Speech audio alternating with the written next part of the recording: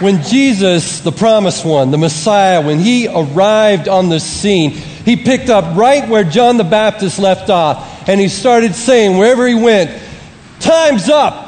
The kingdom's here. Change your life and believe the good news." And there was an excitement like you saw on this stage because his words were electrifying. And when Jesus talked about the kingdom, there was the question in everyone's mind, what is the kingdom? Where is the kingdom? How is the kingdom? And Jesus, as he told his parables and he taught, people began to get pictures and glimpses of what the kingdom was like, and they wanted to be a part of it. Well, Jesus, he talked about the kingdom a lot. When his followers first started coming around him, they would gather. And one time he even sat down on a mountainside and began to teach them about everything about the kingdom, about what it would be like to live in the kingdom, what the citizens of that kingdom would be like, what their character would be like. Well, today we call that message the Sermon on the Mount. Back then it was just how to live like a citizen of the kingdom.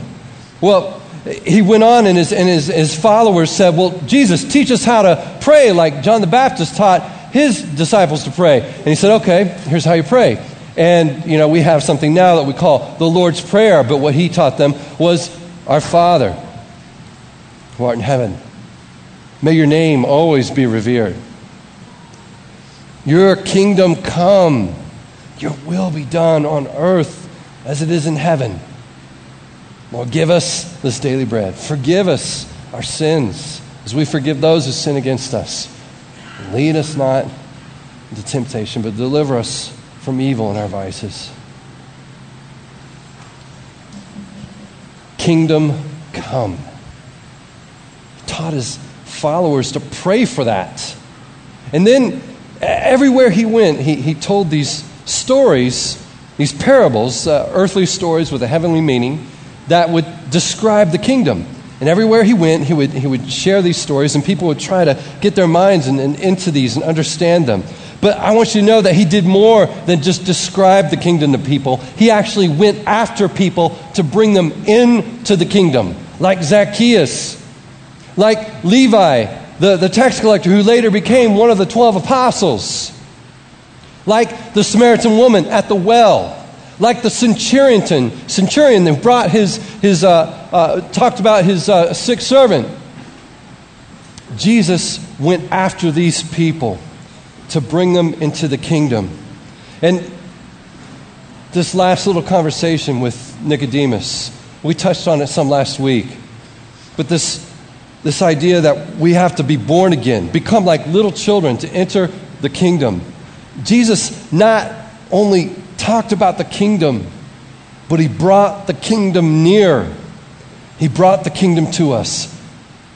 He came into our world so that we could enter his. You see, when we talk about the life, death, and resurrection of Jesus, I think most of us know, okay, death, that has to do with crucifixion. Yes, that substitution thing that he did on the cross. And resurrection, yes, he rose from the dead and conquered death, and that means he could also conquer sin, and that changes everything. But when we talk about the life of Jesus, we just kind of skip over that. And it's kind of like we don't realize, well, last week we talked some about the life of Jesus, the incarnation, the mystery of Jesus being fully God and fully man. It's a big mystery that it's hard to take in, but it's a beautiful and wonderful thing. And it makes him uniquely qualified to do all that he did with the death and the resurrection. But I want you to know, it's not just, his life just isn't about the incarnation. His life is about the kingdom. He brought the kingdom to us. Jesus came to inaugurate the kingdom. So what's all this kingdom stuff about? Why is Jesus talking about it so much? Why is he so concerned about us entering the kingdom? I mean, how is this relating to putting your trust in Jesus? I mean, when someone shared the Roman road with me, they didn't tell me about the kingdom of God. So what does this have to do? How is it related to his name? You remember what his name means? Jesus? The Lord saves. Yeah. What does the kingdom have to do with his name and his mission? What he came here to do? It is related, folks. It is. And so we're going to look at some of the parables he told describing the kingdom and figure this out. How the kingdom is related to our putting trust in him. How it's related to life, eternal life. So one parable that we open up here today in the production is the parable of the great banquet, which is real similar to another parable of the wedding banquets. But it's found in the Gospel of Luke. And the banquet feast, of course, represents the kingdom of God, the kingdom of heaven. And the host invites many people to come. And when the party's ready to start, he sends a servant out to say, hey, food's on the table, come on in. We're going to get this party started. And he sends the servant out. He comes back with bad news. Sorry, master. Everybody's got excuses why they can't come. They're all begging off. And the master, the host of the banquet, he sends out his servant again. He sends him out 2 more times. The first time he sends him out into the city, into every nook and cranny. He says, I want you to invite the people who normally aren't invited to parties. I want you to invite the poor, the lame, the blind, the crippled. Get them in here. And then they comes back and tells them, I've done all you said. See, they're here. And the master isn't pleased. He says, my house is still not full. Okay, go out again. And the second time he sends them not into the city, not into the town, but he sends them out into the country lanes and byways. I want you to go to the ends of the known land here, and I want you to bring people into this party. The servant does and brings them in. And there's 2 things that the host is determined about in this parable. 1, he is determined to have his house full. And 2, he's determined that those who reject his invitation don't ever get a taste of this wedding banquet. Now, the end of that parable, that can either comfort you or that can scare the dickens out of you. And it's like, Jesus told that story? He did. He did. You see, our God, he's not tame. He's the Lion of Judah. He's wild. He can do whatever he wants. He's not a little pet on the leash, doing what you command and what you want him to do. This is God. He's got a party. He's inviting you to it. He wants you to be a part. Well, it was some pretty sorry excuses these people made. They just didn't have time. They just didn't have room for the effort to get themselves ready for this party or to even attend it. And in the similar parable of the wedding banquet, there are those who receive the invitation and they come and they're inside the party. And then there's those who rejected the invitation or didn't come prepared to the party and they're thrown outside. And it says that the doors are shut and outside there's darkness and weeping. And I just go, could it really be true that people would reject the invitation to the kingdom of God? People would really reject the invitation to heaven? How can that be? I mean, as a communicator, I think to myself, oh, I know, I just didn't explain it well enough to you, because if you really heard me, you'd be like, oh yeah, I'm coming. This is it. I'm not going to miss out on this. And so my thought is, you didn't understand it. So let me explain it to you again. But there's a deep sadness to my heart when I realize it doesn't matter if I explain it again a third time or a fourth time.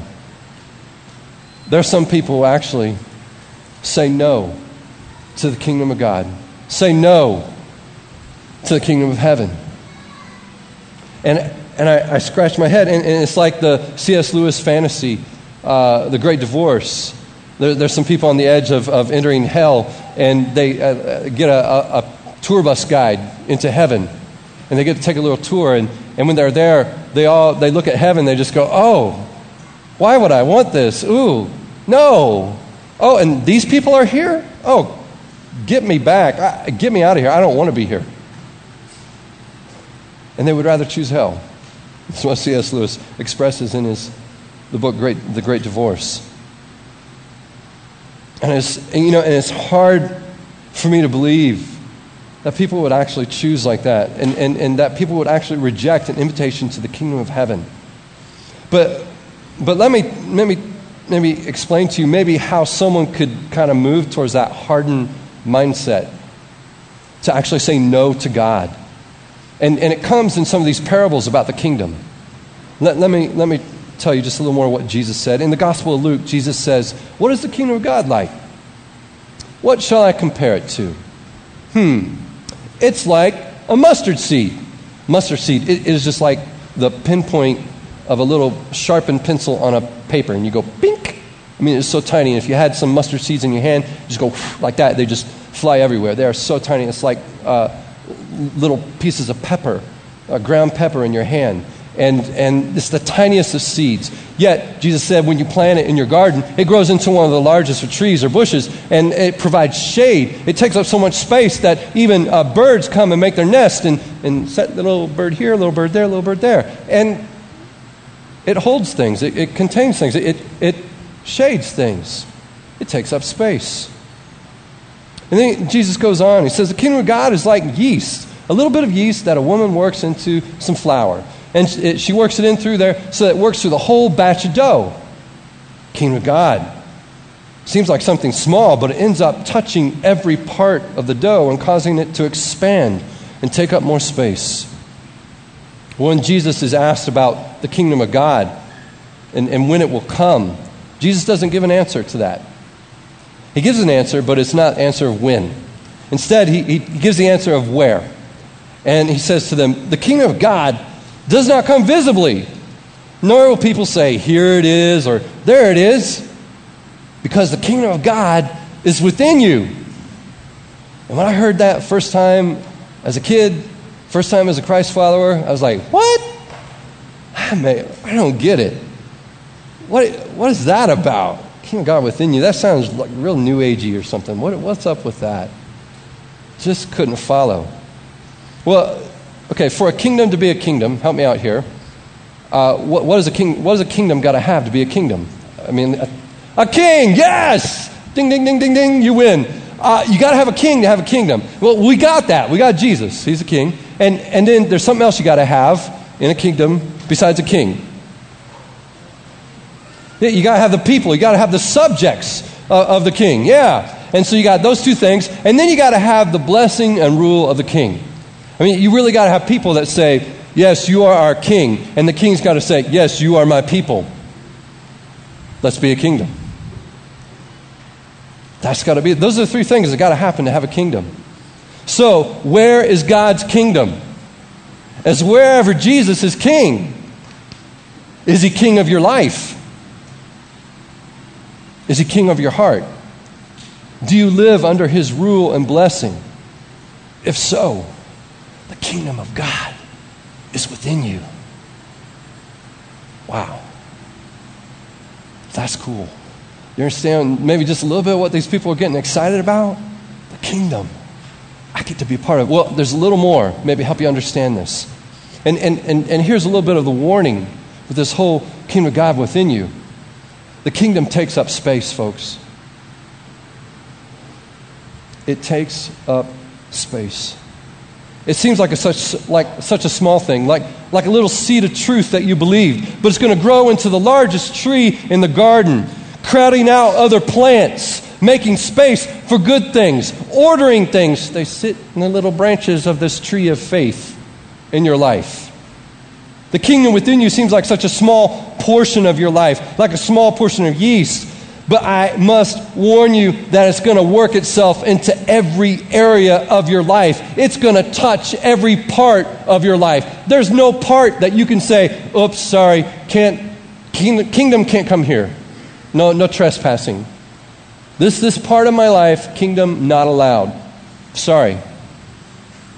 Kingdom is like yeast. It works itself into a whole batch of dough. It touches everything, and it starts moving and expanding and taking up space. The kingdom of God may seem like a small party, a small event to you now, but I got to warn you that your work life, your possessions, even your family life will have to be crowded out because this party is going to be a full house. Crowded out because this party takes up space in your life. When you hear Jesus' words today, repent, change your life. Time's up. The kingdom is here. Believe the good news. How do you think that you're supposed to respond to that today in the 21st century? Can I do a little translation for you? A little translation of what I think Jesus might say to us today, and what I think he was trying to say to his culture then, and I think what he's trying to say to the culture today. Here's what I think he would be saying to us, to people in Highland and people in Asheville. He'd say, change and make room for the kingdom in your life. Push aside the lesser things and make room for the greater thing. Make room for the kingdom of God. It takes up space. It's like a growing seed. The kingdom of God is like yeast expands. The kingdom of God is like a treasure that you find in somebody else's yard. You cover it up and you don't tell them. And you go and you try to sell everything you got. Your car, your house, your stocks, your bonds, your retirement, your IRA. You cash it in because you know this treasure buried in your neighbor's yard is worth more than anything, and your neighbor doesn't want to sell. So you got to pay more than the price of their property, but it's worth it. You're going to give up everything to get that treasure. That is what the kingdom of God is like. It is greater than anything you own or have or possess in your life. It's greater. Jesus, if Jesus is your king, the kingdom is within you, and it's going to take up space. Make room for the kingdom. Or are you going to beg off with your excuses and let the lesser things push aside the kingdom? You know, it's going to change your life. The kingdom of God. It's going to change your life. It will. Your other pursuits, your high school athletic career, your academic career, your career building, your home building, your legacy building, your network building will all have to be diminished and will have to be displaced to make room for your pursuit of the kingdom. Because what did Jesus say? He said, seek first the kingdom. As soon as he says that, we get scared. And we go, Jesus, these other things, I kind of need some of those other things. You know what Jesus told people in that Sermon on the Mount? When he's talking about being citizens of the kingdom? He said, don't worry about those other things. I mean, the pagans, the heathens, people don't know anything about God. They chase after all those things. But you chase after the kingdom. And all those other things, I'll add to you as well. Don't worry. I know what you need. And your Father does as well. Don't be afraid, little children. Seek first the kingdom. Seek the greater thing. Push aside the lesser things. But maybe these words are wasted on those who are insiders with Jesus, or think they're insiders with Jesus. Maybe these are words that just need to be spoken to outsiders, and if so, you can just repeat them to someone else. But maybe they're for some people here today. But maybe I should just speak Jesus' words to the outsiders, those who felt like they weren't included, those who felt like they weren't the type of people God would want in his kingdom. Maybe those who always felt like they're a little bit lost. Oh, wait a minute. Hasn't that been every one of us once upon a time? Well, maybe if you remember that, this is for you too. Jesus was always trying to help outsiders become insiders. And he told some stories about how he wanted outsiders in his kingdom. One of those stories is the one that you saw up here today. It's often called the prodigal son, but really it should be called the prodigal father. Prodigal just means extravagant. And if anybody was extravagant in the story, it was the father. I mean, the son comes and says, Dad, I want the inheritance before you're dead. I mean, that's ridiculous. Most fathers would say, you're an idiot, son. Go sit over there in the corner. I'm not going to listen to you. But this father says, oh, okay. All right, that's not exactly how I was thinking how this would work out, but here's your half of the inheritance. I mean, what father would do that? A father who wants to maintain relationship with his son and will do anything to keep that relational door open. That's the kind of father who would do that. An extravagant father. And so this father keeps the door open, but this young son, he distances himself. He goes off to a far-off place, cashes all the money, all the estate, and he spends money, squanders it, and he blows it. He lives irresponsibly. And really what he's done is a shame to his father, a shame to his community. In a Jewish community, that a son like that would be disowned. They would be no longer recognized. They would be outcast not just from that family, they would be outcast from that community.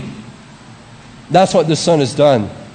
And he ends up in the depths, ends up on a pig farm, the worst place for a Jewish boy. And he's there with the pigs and realizing that he's been a pig. There has a lot of similarities. And in this realization, which is a realization that every person who comes into the kingdom has to have. It's a moment of spiritual poverty. It's a moment of going, I just don't have it. I don't have what it takes. I'm broken. I'm ruined. At this moment, there's a realization that happens when the son is looking at these pigs and going, man, this really stinks. And he realizes, man, I had it so much better at home. You know, at home, I can have as much as I want to eat. I mean, even the servants there are eating. Now, I know I can't go back as a son. I blew that. I mean, I'm a stench in that community. Okay, if I go back as a servant and I just say, I'm no longer worthy to be your son, and I'll work for you, Dad. Would you take me back? So that's his plan. He's going to go humble himself before his father. And on his way back, father sees him in the distance. And again, extravagant father. I mean, I always imagine these guys in their robes back in the day. Old man hiking up his robes, running down the road. Doesn't look very dignified or respectful. He didn't care. This is the extravagant father. Welcomes his son, embraces him, kisses him. Jesus said that. Kissed him. Son starts into his speech, falls at his feet. You know, the son starts into it, and it's almost like the father interrupts him. So, okay, enough of that. Hey, servants, bring out the ring, bring out the robe, bring sandals for his feet. Ring was a symbol of sonship. Put it on his finger, put it on his hand. This one's a son of mine again. He's back in the family. He's restored. Give him the robe. Also, maybe a spiritual parallel, a robe of righteousness that we wear in Christ. But the son is brought back. And there's a party. There's a celebration. This son that was dead is now alive. Well, this is what God the Father wants to do. He wants to bring in the outsiders. But we find out at the end that the older son isn't too happy about this. And for good reason. I mean, he comes back, finds out the son is back, and, and son, all that you can see, everywhere the light touches, this will all be yours. That's not true anymore. It's now going to be you and your brothers. It's going to be divided again. Yeah, last time we divided, he squandered it all. That's not fair. It's not fair. He deserves to be punished. You welcome him with a party? And we find out that this son has also been distanced from the father, just like the younger son. And as he expresses his anger to his father, which he doesn't even call him father, he says, you, doesn't have as much respect as the younger son. But you, I've been slaving for you all my life, and you never threw me apart. Really, slaving? Is that really the word that describes the relationship? I thought it was father and son. But the son sees it as this slavish kind of thing. And we find out in the end that the older son and the younger son, all they really wanted was their dad's stuff. They didn't really want their dad. Didn't really want relationship with him. And again, the extravagant father, as a host of a Middle Eastern party, you don't leave the party. You stay with the party. You stay with your guests. Your guests are like family. But he leaves the party, walks outside of the house where the son is pouting. And he tries and pleads with him, tried to come in. And the story ends there. We don't know if the son comes into the party. I mean, the party represents heaven, the kingdom of God. And the son is still standing outside, and the father is saying, come on in, please. Our extravagant father, trying to help the outsiders and the insiders. And we all need his help. We all need his mercy. You see, Father God wants to find the lost, the outsiders, and bring them into friendship with himself. The kingdom is about coming into friendship with the Father. You see, in Middle Eastern culture, a party, and maybe this is the part that we don't quite understand, when you have a party or you have a dinner party or a luncheon or a feast, and you invite someone to it, you are inviting them to friendship. That's what was the big deal about Zacchaeus. Hey, I'm coming to your house. Let's have dinner together. That was an invitation to friendship, saying, Zacchaeus, I'm going to be your friend. And that's what blew the socks off everybody. And that's what he says to us, saying, change your life, come to the kingdom. I'm inviting you into friendship. The kingdom is about coming into friendship with the Father, and it is a saving friendship. Because outside is outside of the kingdom, where it's only darkness and weeping. There will be a day when God will shut the doors. Say, I sent out my invitations. I sent people out twice to find you and round you up. The party's starting. We're shutting the doors. It's a saving friendship. So, when you hear me say the words at the beginning of Sunday morning, and I say, hey, our mission is changing life as we know it through love, loyalty, and friendship with Jesus Christ, I hope you're not in your head just going, wow, that's a really mamsy-pamsy kind of mission statement. What's that about? Friendship with Jesus? Yeah. I'm not talking about something mamsy-pamsy. I'm talking about a saving relationship with Jesus Christ. The friendship that God the Father invites us into his kingdom and says, come feast with me. And that once we're invited and once we're a part of the kingdom is within you, we are then inaugurated, we're knighted, we're dubbed, we're said, you're the servants. Go out and share the invitation with others. Invite them in, bring them in to this party. And we get to be his ambassadors, extending the friendship of God. That's what I mean, friendship. Do you value friendship with the Father, or are you blowing it off?